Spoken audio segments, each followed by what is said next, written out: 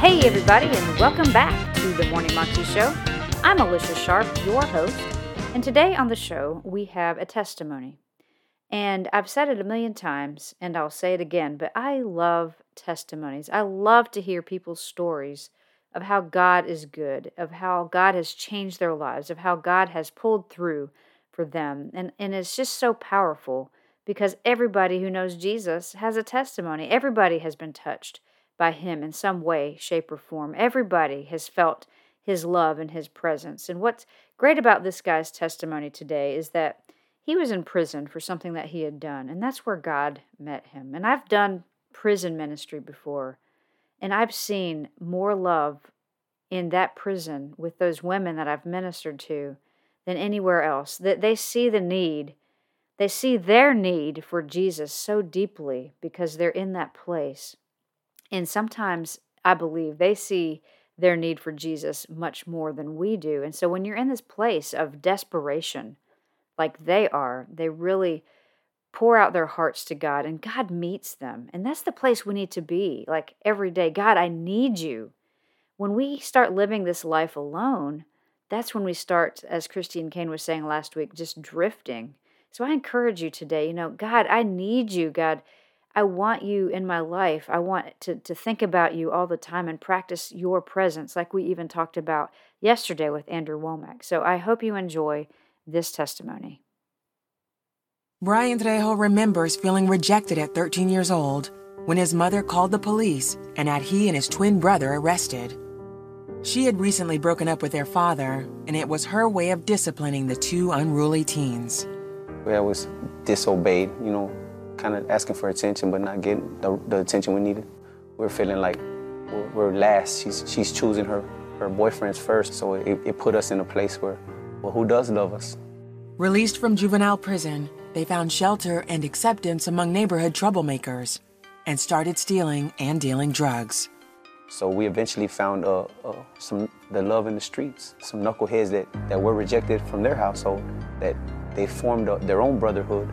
We robbed people to eat, literally call the pizza man if we're hungry, call the pizza man and we'll get guns and rob, and it started building this lifestyle. If we want it, we'll come together and we'll get it, even if it's the wrong way. It made me feel like this is somewhere where I am wanted. I didn't know it at the time, but they were using us too because they knew that we would do whatever for the brothers. For the next several years, Brian was immersed in street life and was in and out of jail. At 21, he tried to avenge a failed hit on his brother. I see the man coming this way and he sees me, and I've been looking for him. And I got a gun on my lap, I'm by myself. I'm pulling up to him, I'm like, man, perfect timing. And he's coming to the car with his friends and they're thinking they're gonna beat me up. And I'm thinking, I got you. And as soon as he came to the thing, I rolled the window down, doom, doom. He's on the floor, he's shaking. I'm shooting this way at them. And I remember pitting off like, yeah, I got you, victory. Brian was arrested and charged with attempted murder. While awaiting trial, he realized that his so-called friends weren't around anymore. Everyone I thought loved me vanished on me. So I'm like, man, where's my loyalty at? And I remember I had a list of everybody that did me wrong, what I was gonna do to them, man. I was gonna hurt her, I was gonna hurt him, so I'm sitting there in this cell, restless, so angry. Then he remembered that revenge hadn't gotten him far, so he prayed to God.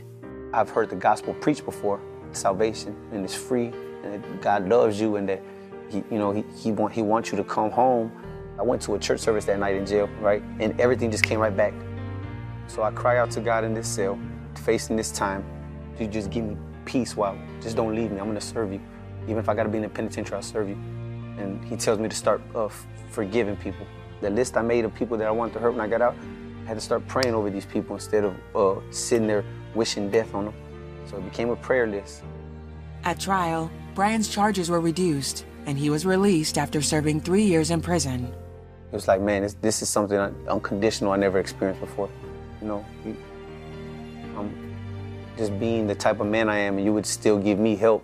I was grateful. By this time, his twin brother had turned his life around. He became a Christian and started creating rap music to glorify God. I told God I made a promise. I no longer be dishonest, like a cycle that repeats. Until the night he was fatally shot just outside his home. When they said my twin was murdered, I felt like my soul was cut in half. I couldn't even go to his funeral. because I didn't want to see him in a casket because he looks just like me. I wanted to remember him with life, so it was hard for me. He walks like me, he talks like me. Even now to this day, when I look in the mirror, I see him.